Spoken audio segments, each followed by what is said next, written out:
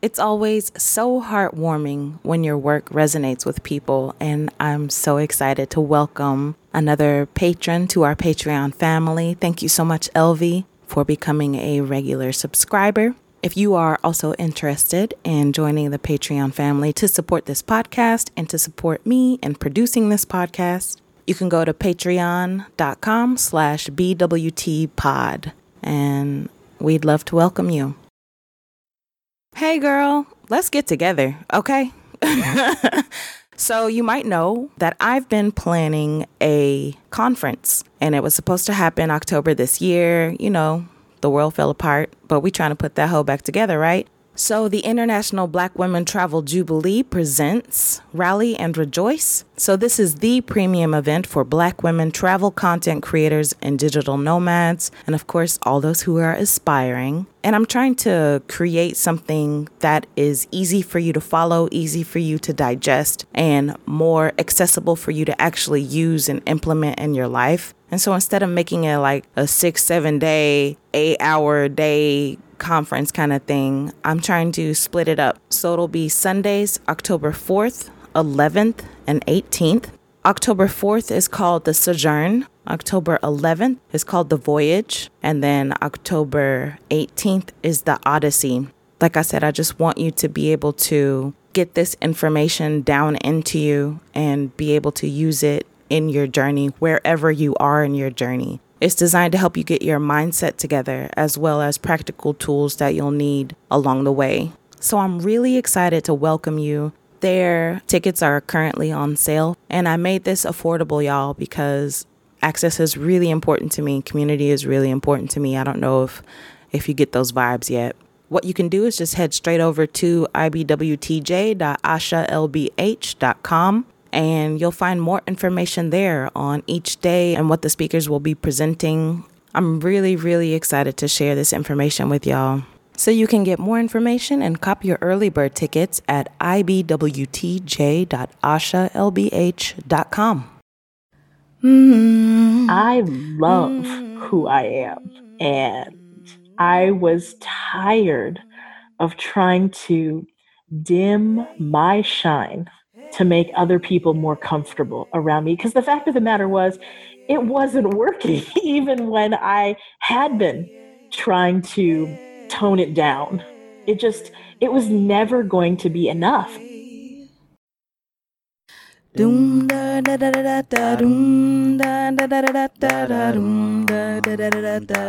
From somewhere around the world, welcome to the Black Women Travel Podcast. Hi, my name is Wanda Duncan, and I'm so glad you're joining me as we explore the paths of Black women who've made travel a large part of their lives. Welcome to the show.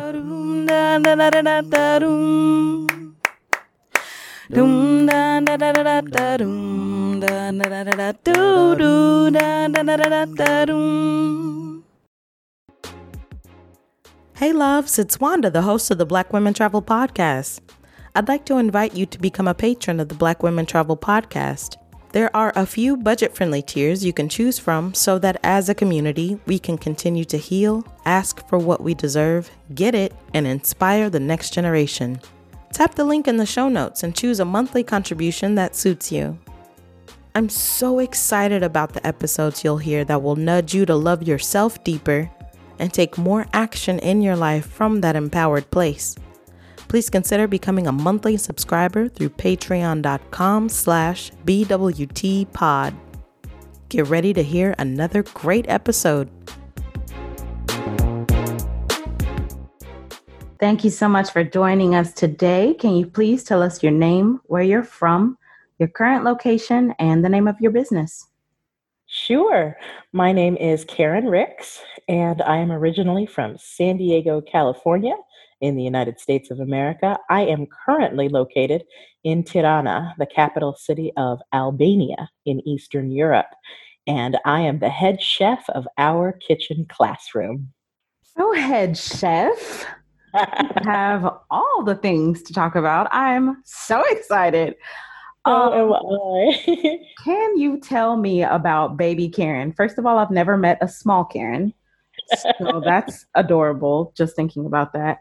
But also, You are just like the most bubbly, like filled with personality, overflowing with personality. Like you are just so alive.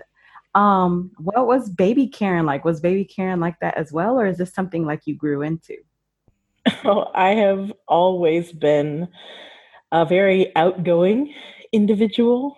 I took to the stage performing as a small child. And so I feel like the stage has only gotten larger and more welcoming as I have continued to grow into myself and awareness of not just who I am, but who I really want to be, who I enjoy being. And world travel has definitely helped to deepen that sense of personal awareness and clarity. And it's just a joyous thing. It just can't be contained. And I'm tired of trying. Okay. Why? Why do we have to dull ourselves down? That is always the question. Exactly. But that you say that you were trying to contain it, that's very interesting to me because as Black women, a lot of times we're not allowed to be that. Like No. you could be sassy, so like funny with a little mean streak. No, that wasn't allowed. The Not funny in with my the mean streak childhood. is very like that's popular in media today. Oh, sure. Oh, yes. But like just And to be a glorious, curious, audacious little baby Karen, like I don't see that happening. So what was it like for you growing up being yourself? I think growing up, I mean, well, I can look back now and say that I was exploring being myself, but it was in fits and spurts, in smaller, more narrow categories of who I thought I might like to experiment with being for a little while. And I feel like now, as a free adult, I am really only just beginning to scratch the surface of what it means to embrace being fully and most boldly and audaciously myself. But as a child, it was like, okay, well, you can go to this dance class and you can move your body and your feet and wave your arms and spin around and go nuts and then bring it back in because we're not in dance class anymore. Or you can go and sing and, you know, use all of that power and all of that lung capacity and be as loud as you want to be and then rein it back in because, you know, we're not in singing class anymore or whatever the case may be. But always a little bit here and a little bit there. But that's okay for this time in this place. And that's okay for this time in this place. And there was never really any one place that was okay for all of that for an extended period of time. So I think that's a part of why I embrace being most fully myself in all aspects of what I enjoy doing in my life and in my work now because it's felt like decades of containment of being told, you know, that I was too much, too loud, too big, too bold, whatever, too much whatever for this particular space or this particular time or this particular audience. And it's really exciting to just let loose and be myself and to watch people who are attracted to that, who see something of themselves or who they want to be in that too, coming and flocking to me to learn how they can embrace that part of themselves too.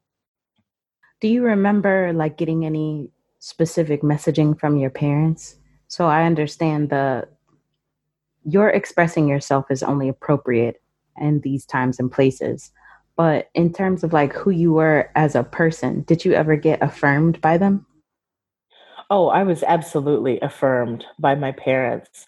They were both wonderfully encouraging and supporting of all of the different things that I wanted to do. There were often questions of, you know, whether or not what I wanted to do or who I wanted to be was really who I wanted to be. Like, don't you want to do more than that? Or wouldn't you like to do this and something else? And I will forever be thankful to my mother, who raised me as a single parent for many years, along with my uh, other siblings, with the bold and with the audacity to actually dream that we could do more than might have seemed possible at the time. I look back on my childhood, and my mother was absolutely the biggest influence in raising me to be the Renaissance woman that I am today. And I wonder at how, as a single parent, she created the resources, the time, the money, the energy to be able to shuttle me and my siblings to this or that extracurricular activity, to explore all these different facets of our creativity.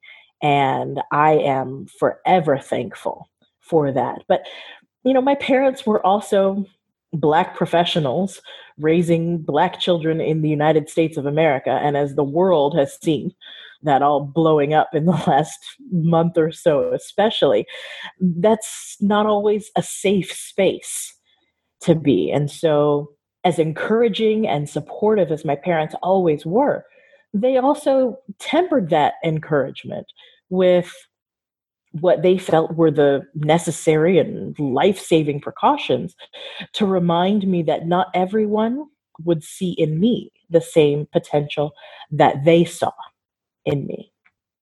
So are you very different personality wise from your siblings then? Absolutely. Isn't that interesting how people can come out of the same household and be so very different? We are all absolutely related, and we love each other very much, but we are all very, very different people. Especially very different as parents. Just one of the things that we like to laugh and marvel at when we speak with one another. I love my siblings dearly, and I sometimes do wonder how they developed into the individuals that they are, having come from the same household. But, we all are individuals, and we all take in even the same stimuli, the same information, the same experiences, and process them in different ways. And so I absolutely love and adore my siblings, and I marvel and I celebrate them for the amazing human beings and parents and contributors to their communities that they are. And I'm thankful that we're so different, because that's part of what makes our family so special. Usually what happens is people who have this appetite for life, so to speak, a lot of times they have seen the other side of it. And that is why they are usually so impassioned to continue living. Or that's why sometimes they battle with depression, like so many people we know. Well, we don't know personally, maybe, but who can see the darker side because they can see the light as well. What has helped you to first of all, do you identify with that narrative? Absolutely. I feel like I am 100,000, 10,000 times more appreciative of the joy that I can experience in my life today, in part because of the tragedies that I have experienced in, you know, earlier parts of my life. What are some of those things that left an impression on you? Well, I think the earliest and one of the most defining was my parents' divorce when I was a child. I was 6 years old. It was messy, and it was really too young an age to come to the realization that the people that you love most in your life, the people who are, there to love and care and provide for you, maybe are not going to be there to do that. And so that was a really powerfully defining moment for me in my young childhood and in my relationships even to this day. Did seeing that breakup impact how you formed relationships later? Not just like romantic, but relationships, period? Oh, absolutely. I know that there was a period of many years afterward where I was just not very trusting of a lot of the individuals that came into my life, not just adults, but even other children as well, simply because of the fact that I wasn't sure that I could trust that they would still be there the next day, week, month.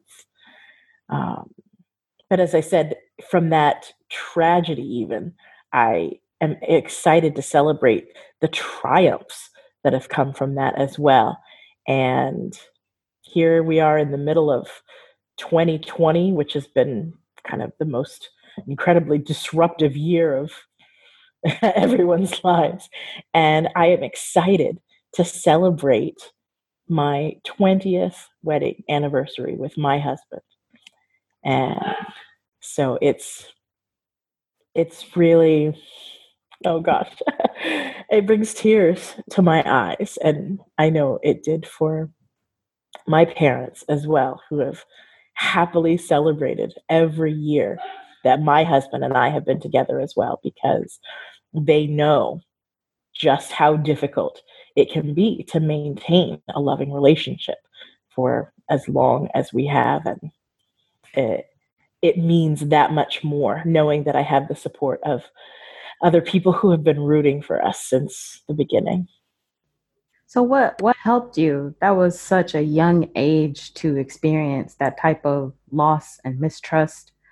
Um, and far too young for you to be able to process in order to make it meaningful for you, I think. So what helped you, or when did you get the help that you needed in order to put that in a context that you could understand and grow from, learn from? Well, the first thing that was helpful was getting therapy. And I am thankful to my mother for recognizing that I was in a place where I needed more help than she could provide. So I had the assistance of other professionals outside of my family, outside of even my family's sphere of experience or expertise, in order to guide me through what it meant to process the dissolution of this really important relationship in my life, this thing that I felt responsible for as the oldest child. um, and I also developed really amazing relationships with the people in my church at that time as well.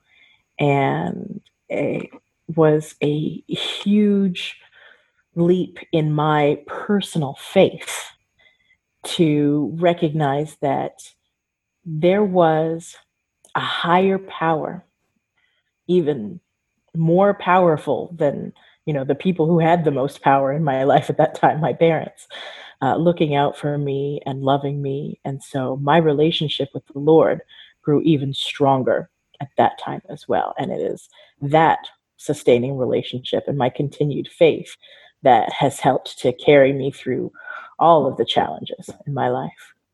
How old were you when you started going to therapy? It was just after my parents' divorce, so that would have been when I was 6 years old. Really? Yes. That is amazing. Yes, it is. Wow. I know my mother was a pioneer in so many ways. I had no appreciation for just the incredible lengths that she went through to provide for me at such a young age. And now, as a parent myself, I have an even greater appreciation for the amazing things that she was able to do to provide for me at a time when that was just completely unheard of. So you never requested it yourself. She was just like, "Hey, baby girl, I can see you're going through something. We're gonna go see somebody." Oh, I fought it. I didn't want it, which is why Wow. I'm that much more appreciative that she was lovingly insistent. Well, I mean, you're a kid. Yes, You barely, absolutely. you just learned the name of your crayon, the colors of your crayons. Like, Yeah, there was no way that I had the words to yeah. understand or fully process all that I was going through at that time. That's why, Wow. like I said, looking back on it now, I have just the utmost gratitude and appreciation for the revolutionary steps that my mother took to provide for my needs at a time when, like I said, that was just completely unheard of, especially for a Black woman. That's so magnificent. That just like warms every part of my being. That's so She's a pretty wonderful. magnificent lady. Yeah. Just to be able to see the impact. A lot of times mothers are busy. First of all, you Oh, weren't the only she child. was. You give No. me only child vibes though. So that's really interesting. But you weren't the only child, and she's a newly single parent and like, the breakup that she Mm-hmm. experienced. And she's Yeah. like, Karen's not okay. Karen needs help. What am I gonna do? And to like do that for you, that's so amazing. Oh, I love it. um, all right, so let's age you a little bit. Let's get out of year 6. So you're in therapy, you have a closer relationship with your maker and your congregation. You're going through school, you're getting all this education, and you have a conversation with your parents about what you want to do with your life. You want to spend time in the kitchen, but your parents are like, you're far too smart to be doing something like that. So they discourage you a couple of times from doing that type of work. But you eventually found your way to it, as we see today. Was that? I always found my way back to the kitchen. And Yeah. I should point out that I wasn't discouraged from cooking, but like a lot of things that I might have expressed a desire to do professionally as a career in the future, I was discouraged from considering that as a viable option because there was never any question as I was growing up that I was going to do well in school, I was going to pursue higher education and a professional calling worthy of all of the work that my parents had already gone through themselves to get their degrees, to complete their education, to make their way in the world. So cooking was just, yeah, that's something that you can do. You have to do it. People need to eat. But as a career option, yeah, no, that wasn't up for consideration. So you meet the man, Mr. Chef de Partey. I don't know if I'm saying that right. Yes, Okay. yes, Monsieur Chef. You meet him. So that's in America. He is American. yes. So you don't really talk about him. So No, my husband's a little more shy, more reserved. He's not the outgoing social butterfly that I am. It's one of the many ways in which we complement one another. no, but I said you don't talk about him. So how did you two meet? We met in school, actually, in the gospel choir, no less. He can sing? He likes to make a joyful noise. Oh. He will fully agree with me. He loves to sing. He enjoys singing, but he wouldn't call himself a singer. It was an opportunity to do something different and more interesting with his time, for which I will be eternally grateful because otherwise we would not have met. So he was holding up the tenors or the altos, and you was over there contralto, soprano, I don't know. And you looked up from your song verses, from your hymns, and made eye contact and said, "Hey, why don't we go for a vanilla Coke?" No, I don't know. Actually, you want to hear a funny story because I it was would even love to. crazier than that. He was a couple years behind me in school, and so I wasn't, paying attention. But one day after choir rehearsal, I got really excited about my new hobby, and I wanted to share with other folks. And I was like, all right, everybody, who wants to come with me to go ice skating? And he jumped up to me. He's like, yes, yes, I want to go. And I'm like, okay, come on, somebody else. Who else? Somebody save me. um, so we ended up getting a small group together to go ice skating. And he was not at all steady on his feet. Really had no desire to go ice skating, just wanted to hang out. And used that opportunity to kind of fall all over me. And I propped him up. I was encouraging him, supporting. I love teaching people how to do things that they don't think they can do. And we had a lot of fun. But I still wasn't all the way there. It took quite a few more group gatherings and things before we actually started dating. Come on, chaperone dating. So what was the clincher? Really, like, what put you over? You're like, who's this kid? Like, all right, whatever. It's totally just me, but so incredibly sweet. No matter what I said or what I did, he hung on my every word, and the love in his eyes was apparent far before I was ever conscious enough to look and actually see that that's what it was that was staring back at me. He knew way before I ever even thought to consider it. And he was persistent.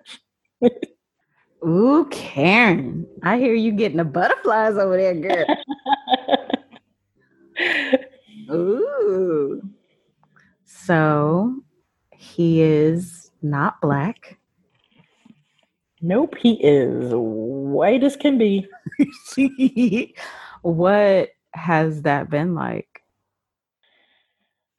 Between the two of us, absolutely hilarious for so many years, because we have looked at the reactions of other people observing us and our relationship and just kind of blown it off.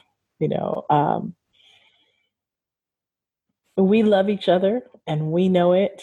And the fact that we have spent more than half our marriage living outside the United States has made the responses or the reactions of other people to our relationship even more amusing, because there are so many people that we encounter who would never in a million years expect that we would be a couple. And so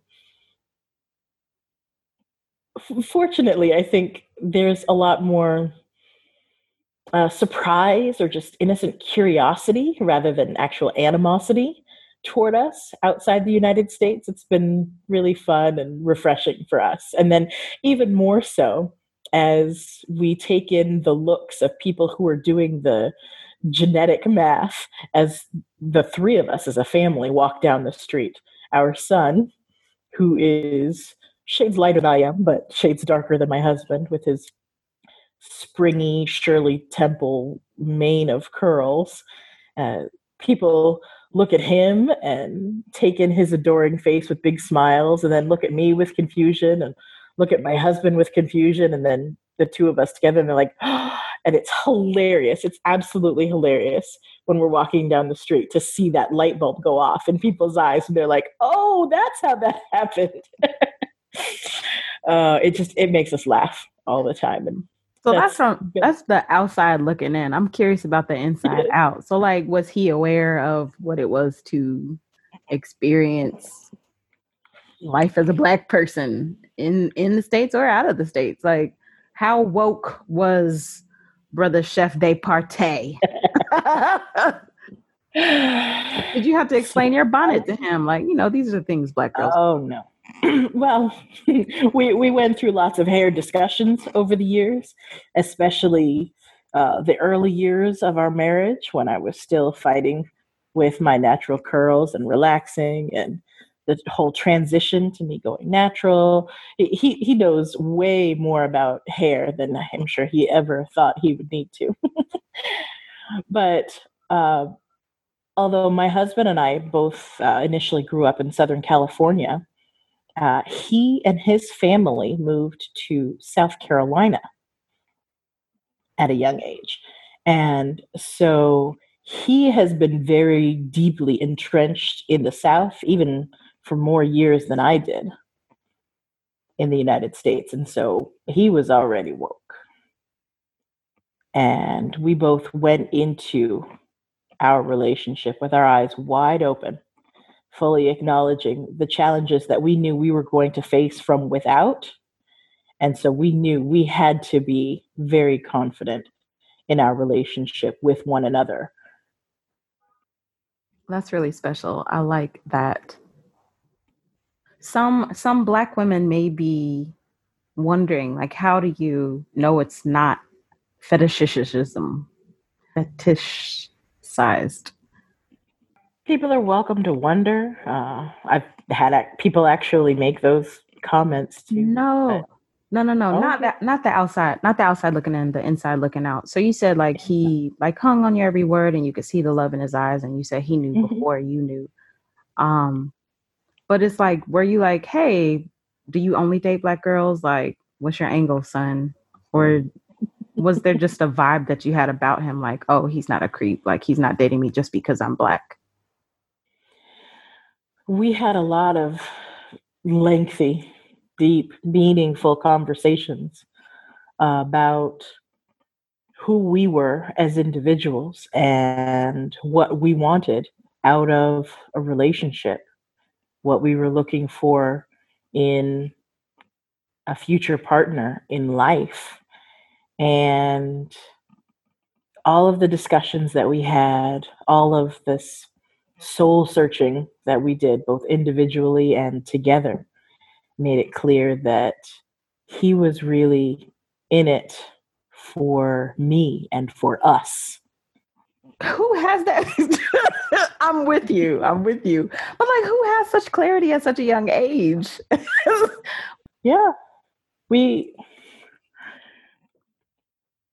as individuals, we had experienced our own personal traumas and come through on the other side with a lot of personal clarity. And yeah, those are rather unique characteristics to find in teenagers.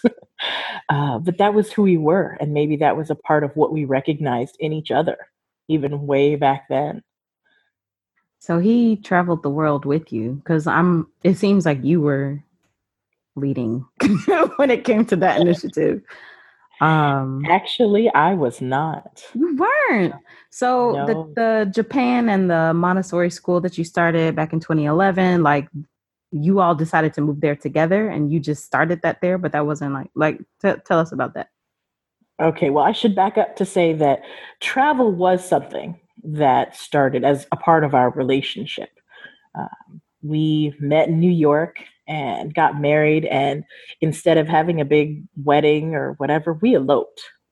We went off on a cruise around Western Europe for a couple weeks. We said, see you later to everybody. And we started our married lives together traveling. And I like to look back on that now as a beautiful foreshadowing of things to come. But it was a lot of travel. We saw 10 different port stops in 2 weeks or something. It was such a crazy blur by the end. And then we drove cross country from New York to Oregon together. And we traveled around the United States for several years before moving to Japan. But my husband was really the one who initiated that move to Japan. When he first brought it up, I thought he was crazy. We didn't know anybody in Japan. We didn't speak, read, write, understand Japanese. And we didn't know anybody who had done what we were contemplating doing. So I thought he was crazy. And I told him so. And in fact, we had the very first conversation about picking up and moving to Japan 3 or 4 years before it actually happened. So it took me quite a while to come around to the idea. But once we were there, what was really just, it was just going to be a year of, this exploring Japan thing. And then we were going to go back to our quote unquote normal lives in the United States. But once we were there, oh my goodness, we fell in love with it. And that plan for 1 year turned into 2 years, turned into 10 years. And the development of the International Montessori School, that came with time. Our son was born there in Japan. And our continued travels, moving on from Japan, that was my idea. I got this opportunity to go to cooking school in Italy, and we talked and worked it out together as a family, and we decided to sell it all and pick it up and move. Then from Italy, we picked up and we moved again to London, and from there to Mexico. And the more we moved, the more we began to explore, the more we realized we were in this unique and blessed position to continue to do this indefinitely if that was what we chose. And it's been exciting. And the longer we do this, the more it really is a family oriented process of exploring our passions and our curiosity. Who is it we want to be? What is it we want to know more about? Where do we want to go? And that's really how we ended up here in Albania, spinning the globe and saying, hey, we're curious about this place. We've never been there before. We've heard good things. Let's go check it out. And you've been developing our kitchen classroom, and it's where you're, I don't know the correct phrase for it, but feeding our minds, nourishing our souls is like, I guess, the byline. Feeding our minds, nourishing our souls. And where you encourage the people to play with their food. You want them to have fun. So you went to cooking school and then told everybody to throw the rules out and just do what you want to do. How has it been growing this online community? Well, you did do cooking in Japan as well, correct? Absolutely. In fact, our kitchen classroom really grew out of the culinary lessons that I was doing with my students in Japan, even before I started the school. I had been working with a Japanese friend and co teacher doing these mommy and me style classes in a variety of community centers around town in our Japanese community. And we had a lot of fun teaching the mothers and the children in English, but a very different style than the English language classes that are so popular. And the mothers told me that they were most drawn to the lessons that I designed because they were just doing the normal things that they would do in their lives, like cooking. We would have whole month-long themes of exploring fruits or vegetables, and then we would make a salad. And these mothers who insisted to me that their young children, 1 and 2 years old, would never eat, insert vegetable here, were just staring at me with their mouths agape as their children made and consumed this massive salad with vegetables that the mothers swore their kids hated. So we were living our lives really and incorporating these things that we could learn from. And food is not just a necessity, but it's a great medium for learning because of the incredible multi-sensory experience. So I taught like this for years, and we incorporated whole big international dinners with the school in Japan. And we were always playing with our food. And so that stint in Italy was really an opportunity for me to step outside the four walls of the brick and mortar school that I had developed, but to stay connected with so many of the parents who had already been on this journey with me and recognize that I could continue to teach the same sorts of things that I had been doing at the school in this virtual space online. And so that's really how Our Kitchen Classroom was born. And I continue to take some guidance from the rules that I've learned in cooking, since I was a young child. And then, yeah, toss the rule book out and encourage my students to get their hands messy and have fun and literally as well as figuratively play with their food. So it seems like gospel singing is equally a passion if like you can quantify these types of things. And that's something that you did in Japan as well, that you carried over from the States. Do you still, I know you used to like do live performances and like special occasions and things like that. It says you sang for 2 presidents on your website. Yes, I did. So how did food kind of edge out in front of the music? Where are the albums? Like, what's your relationship with your music now? Well, like a lot of gospel singers, the music started in church. And the interesting thing about singing gospel music in Japan was, just like the school and our extended lives there for a decade, it was completely unplanned. I had a friend who invited me to church, and after a particularly moving service, she introduced me to the pastor who just was curious to know more about me. And my friend was nudging, saying, "Oh, yes, she sings too." And the pastor asked if I would mind singing something. And when she heard me, she said, "Oh, you have to do this again. We need to, organize something more." And I was like, "Well, sure, I'd be happy to sing, like, for a church service or something." And she had something much bigger in mind. It began as a small charity event at our church, and it grew into an annual gospel charity concert that very quickly outgrew our small church and ended up being a massive production in local auditoriums and things around our community. But there was always a bigger purpose behind it.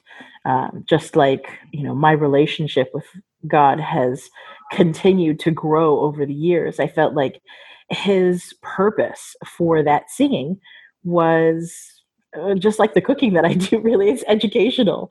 So while I was in Japan and while we were doing this charity gospel event series, I continued to welcome the community into, what they thought was just going to be a concert, but was really an opportunity to let them know a little bit more about who I was as an individual, how the music relates to the faith, the origins of gospel music and its history in slavery and as messages of encouragement and even coded messages for escape of enslaved Black people in the United States and in other places.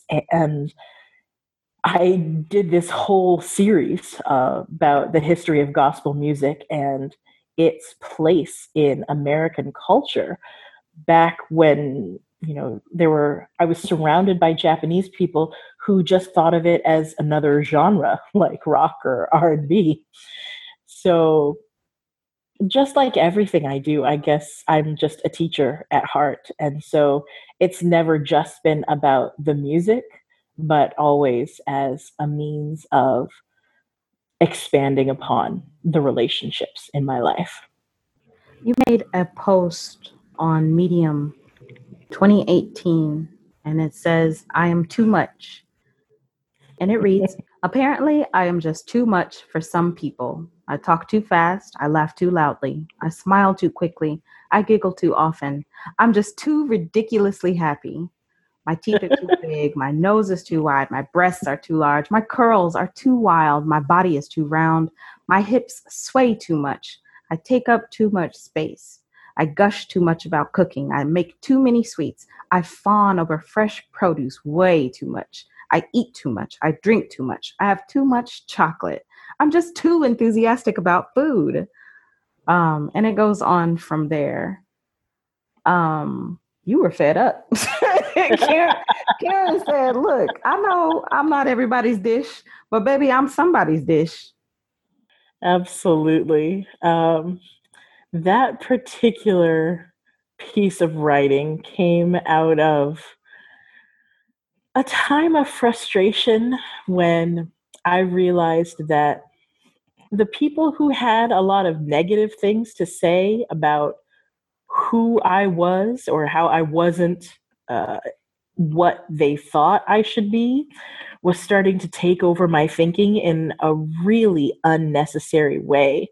And so I just decided to repeat it all. And the more I said it, the more I put them all together, the more I just started to laugh because I realized that this was exactly who I was. And that if that was too much for some people, then they were welcome to just move on because I love who I am. And I was tired of trying to dim my shine to make other people more comfortable around me. Because the fact of the matter was, it wasn't working, even when I had been trying to tone it down. It was never going to be enough. And so I realized I could release myself from the burden of trying to make other people comfortable with me, and I could be comfortable with me. And the more comfortable I am in my skin, the more incredible things I can contribute to myself, to my family, to my community, to my clients. I realized then that the people that I should be listening to, if anything, were the people who were paying me. And the people who were flocking to me were the ones who were excited by all that too muchness. So why not flaunt it? Like, I literally cannot imagine, and I have a pretty good imagination. I could not imagine a smaller Karen in any way, shape, or form. And I don't Well, want it's to. funny that you mentioned that because I literally spent decades of my life trying to be physically smaller. That's growing up steeped in diet culture. Like only now, so many years later, can I look back and see how much time and energy I wasted trying to literally as well as figuratively shrink myself down in order to be acceptable. And it was all such a waste.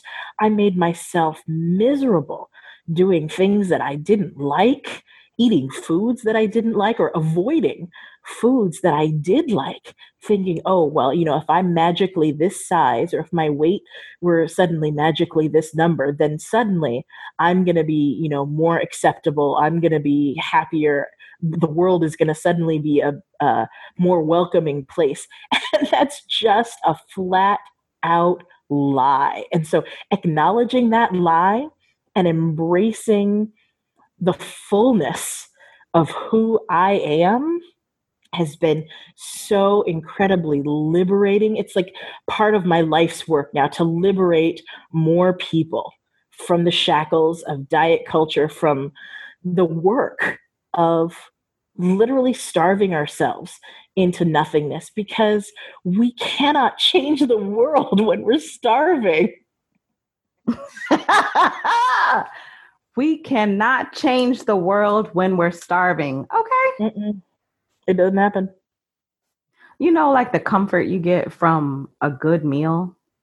Oh, yes. And just imagine like not having that because you're trying to fit somebody's idea of whatever is supposed to be, what a woman's supposed to be, whatever. I don't have to imagine it because I've been there and it's miserable.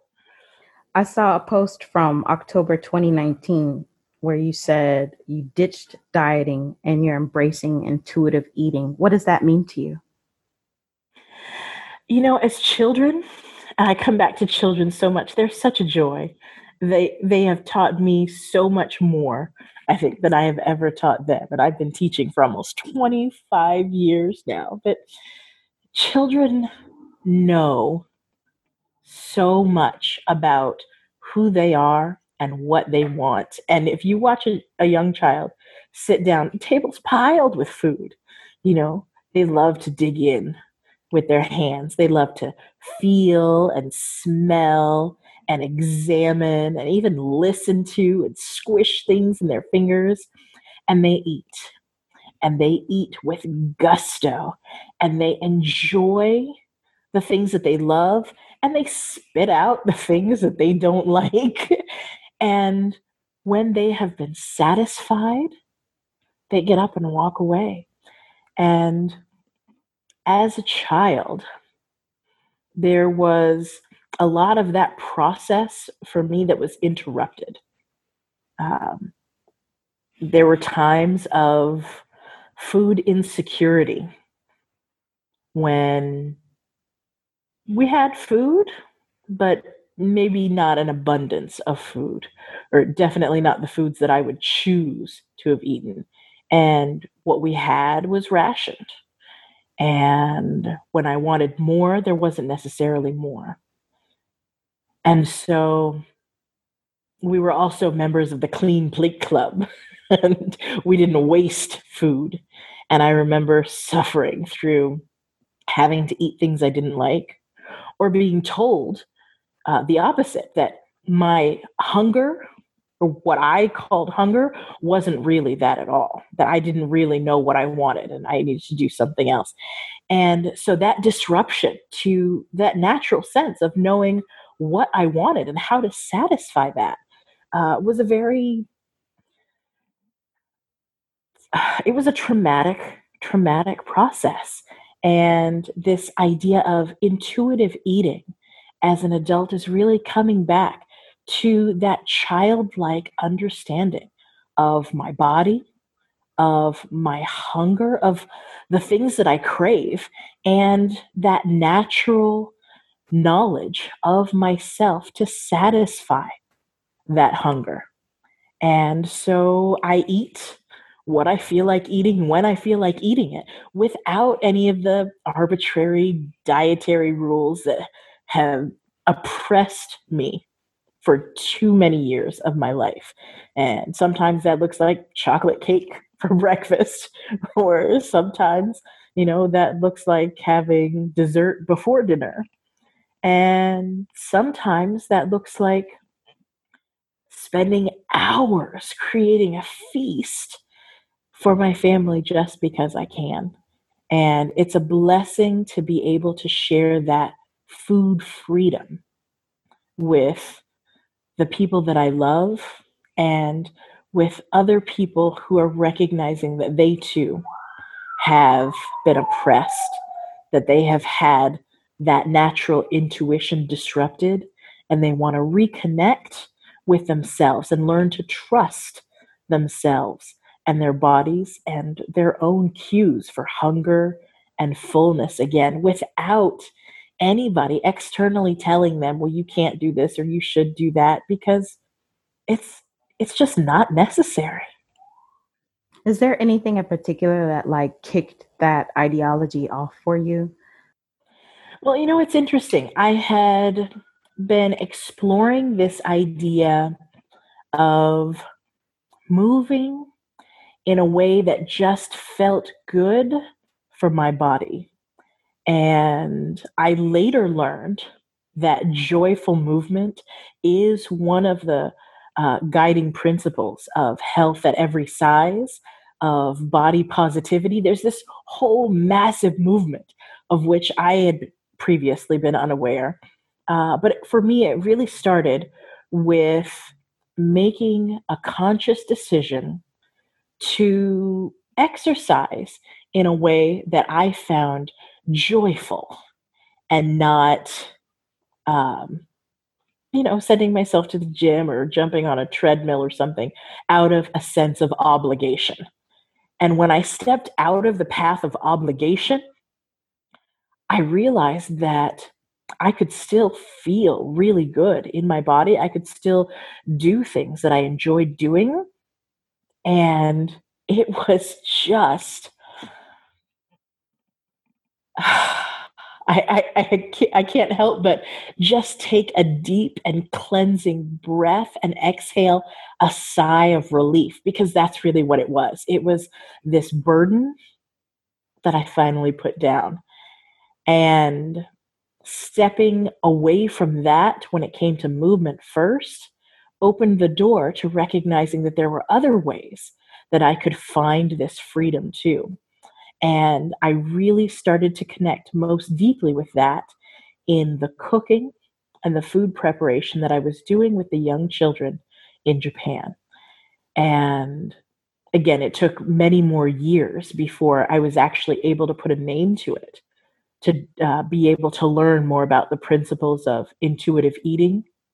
But for me, it was about connecting with the childlike curiosity around food and around experimenting and just playing with it.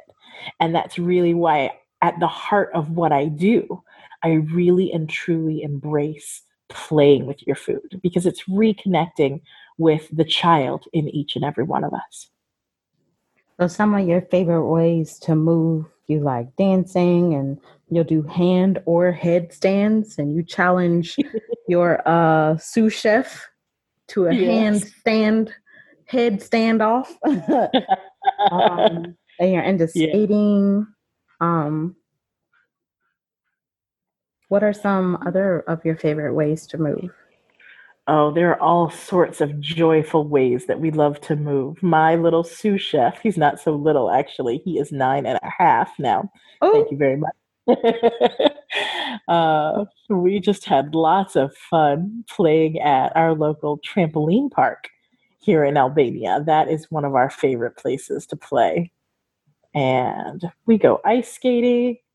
We have taken tumbling and gymnastics classes here in circus acrobatics. My son and I were working with a coach here who is actually a member of the Albanian National Circus. That was so much fun. Uh, Dancing and handstand and headstand contests. That's something that we played with a lot during the lockdown for the last few months here in Albania. But we like to do lots of outdoor things too when we can.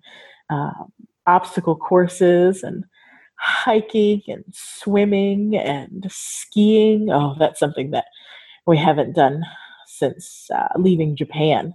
But we were at the foot of the Japan Alps in Nagano Prefecture. And so my son grew up going skiing every winter. And he said recently that he's missed that particular winter activity. So we might need to find some snow again in the near future. even though it repulses you. Being cold repulses me, but when you actually get skiing, it's Okay. exercise, and I break a sweat, and it feels good. And then it also feels good to get out and jump into the hot onsen, those natural hot spring baths. Woo, that's another amazing physical experience. I want to ask you a question about your sous chef, and feel free not to answer it. Does he know about the existence of Outcast? Yes or no? About the existence of, Outcast. yes, he does. Okay, just checking. Not that it's indicative of anything. I just wanted to know. Well, you might be surprised to learn that it was his father who introduced him to Outcast. I wouldn't be surprised because you don't strike me as an Outcast fan at all. I do not see you twerking, Karen. I'm sorry. I just don't. No, I don't. I knew you didn't. So let me ask as well. So when you all moved to Japan, was that your first time out of the country? No, as I said, we had toured Europe on our honeymoon. Yes, that's right. Okay, And sorry. I had also traveled a lot back and forth to Mexico. Growing up in Southern California, we used to cross the border before you ever needed a passport or identification even to do that. So we had been outside of the United States together, but that was the first time living outside of US borders. And We obviously loved it so much we haven't really looked back. So you were talking a little bit about growing up. Was travel something that your parents introduced to you or your mom introduced to you? Absolutely. And in fact, my parents cruised and flew internationally quite a few times before I was born and told me stories about it growing up. So I always knew that I wanted to travel. In fact, I had decided probably by the time I was about 8 years old that I really wanted to go on a cruise. And so it was a huge part of that acceptance of my personal clarity that my husband was 100% on board with the honeymoon cruise because that was something I knew from a very young age I wanted to do. Honeymoon cruise. That's cute. What are your hobbies? Oh, goodness. I love doing so many different things, singing and dancing and skiing and skating and reading and yoga, swimming and hiking.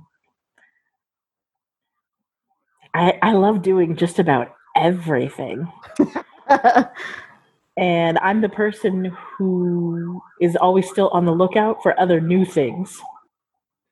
Yes, it does seem like curiosity is like a part of your being. Like you're a It very is. curious person. You also seem to read a lot as well. I love to read.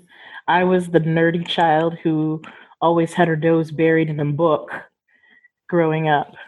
And the development of so many electronic methods of reading has only made that more accessible, though I am definitely partial to holding paper and turning pages under my fingers to any other kind of reading. So I am never without a book.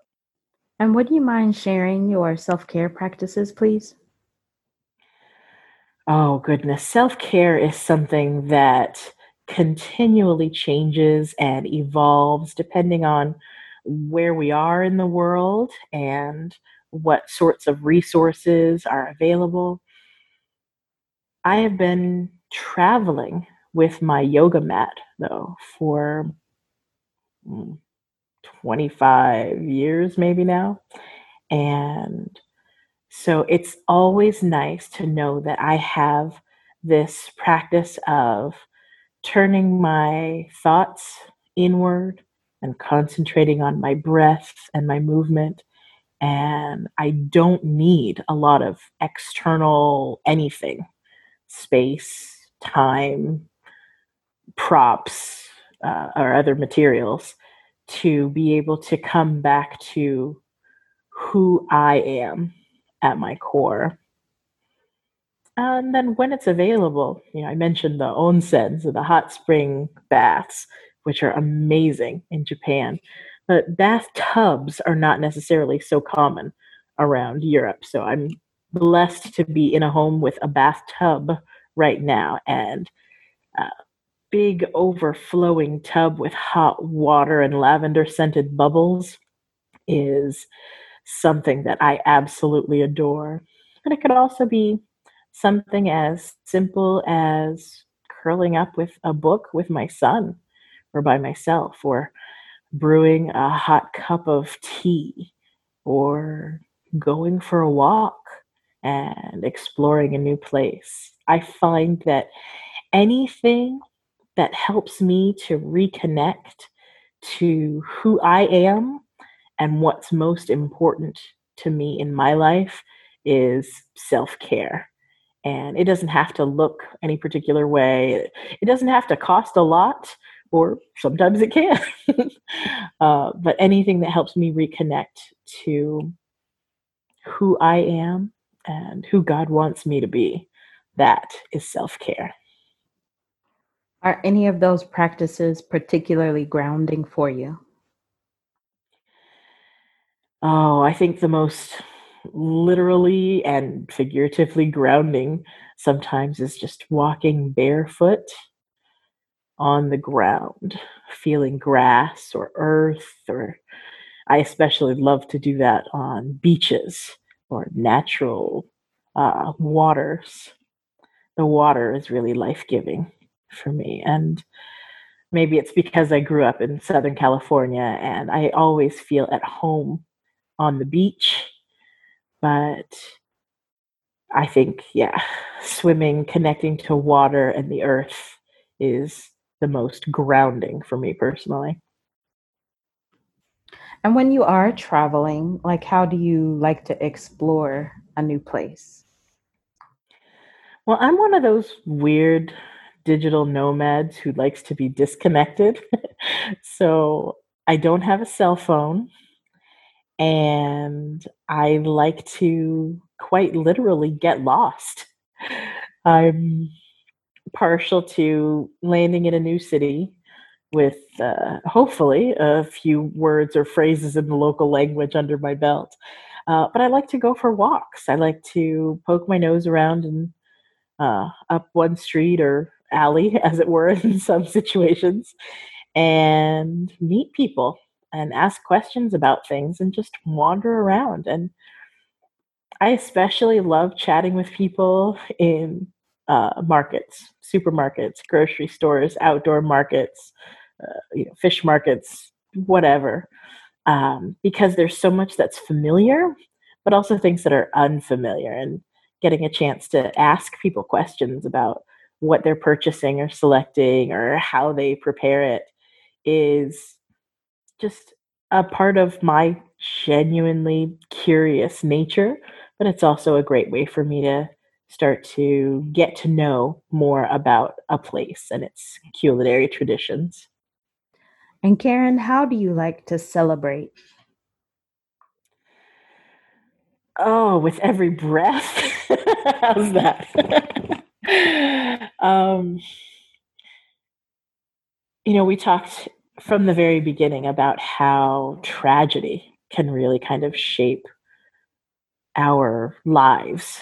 And in my travels, I feel so incredibly blessed that I choose to celebrate something every single day. It might be just saying grace over a meal, or it might be going out and importing specialty ingredients from places that we haven't been in a while or that we long to go and creating some fantastic celebratory feast.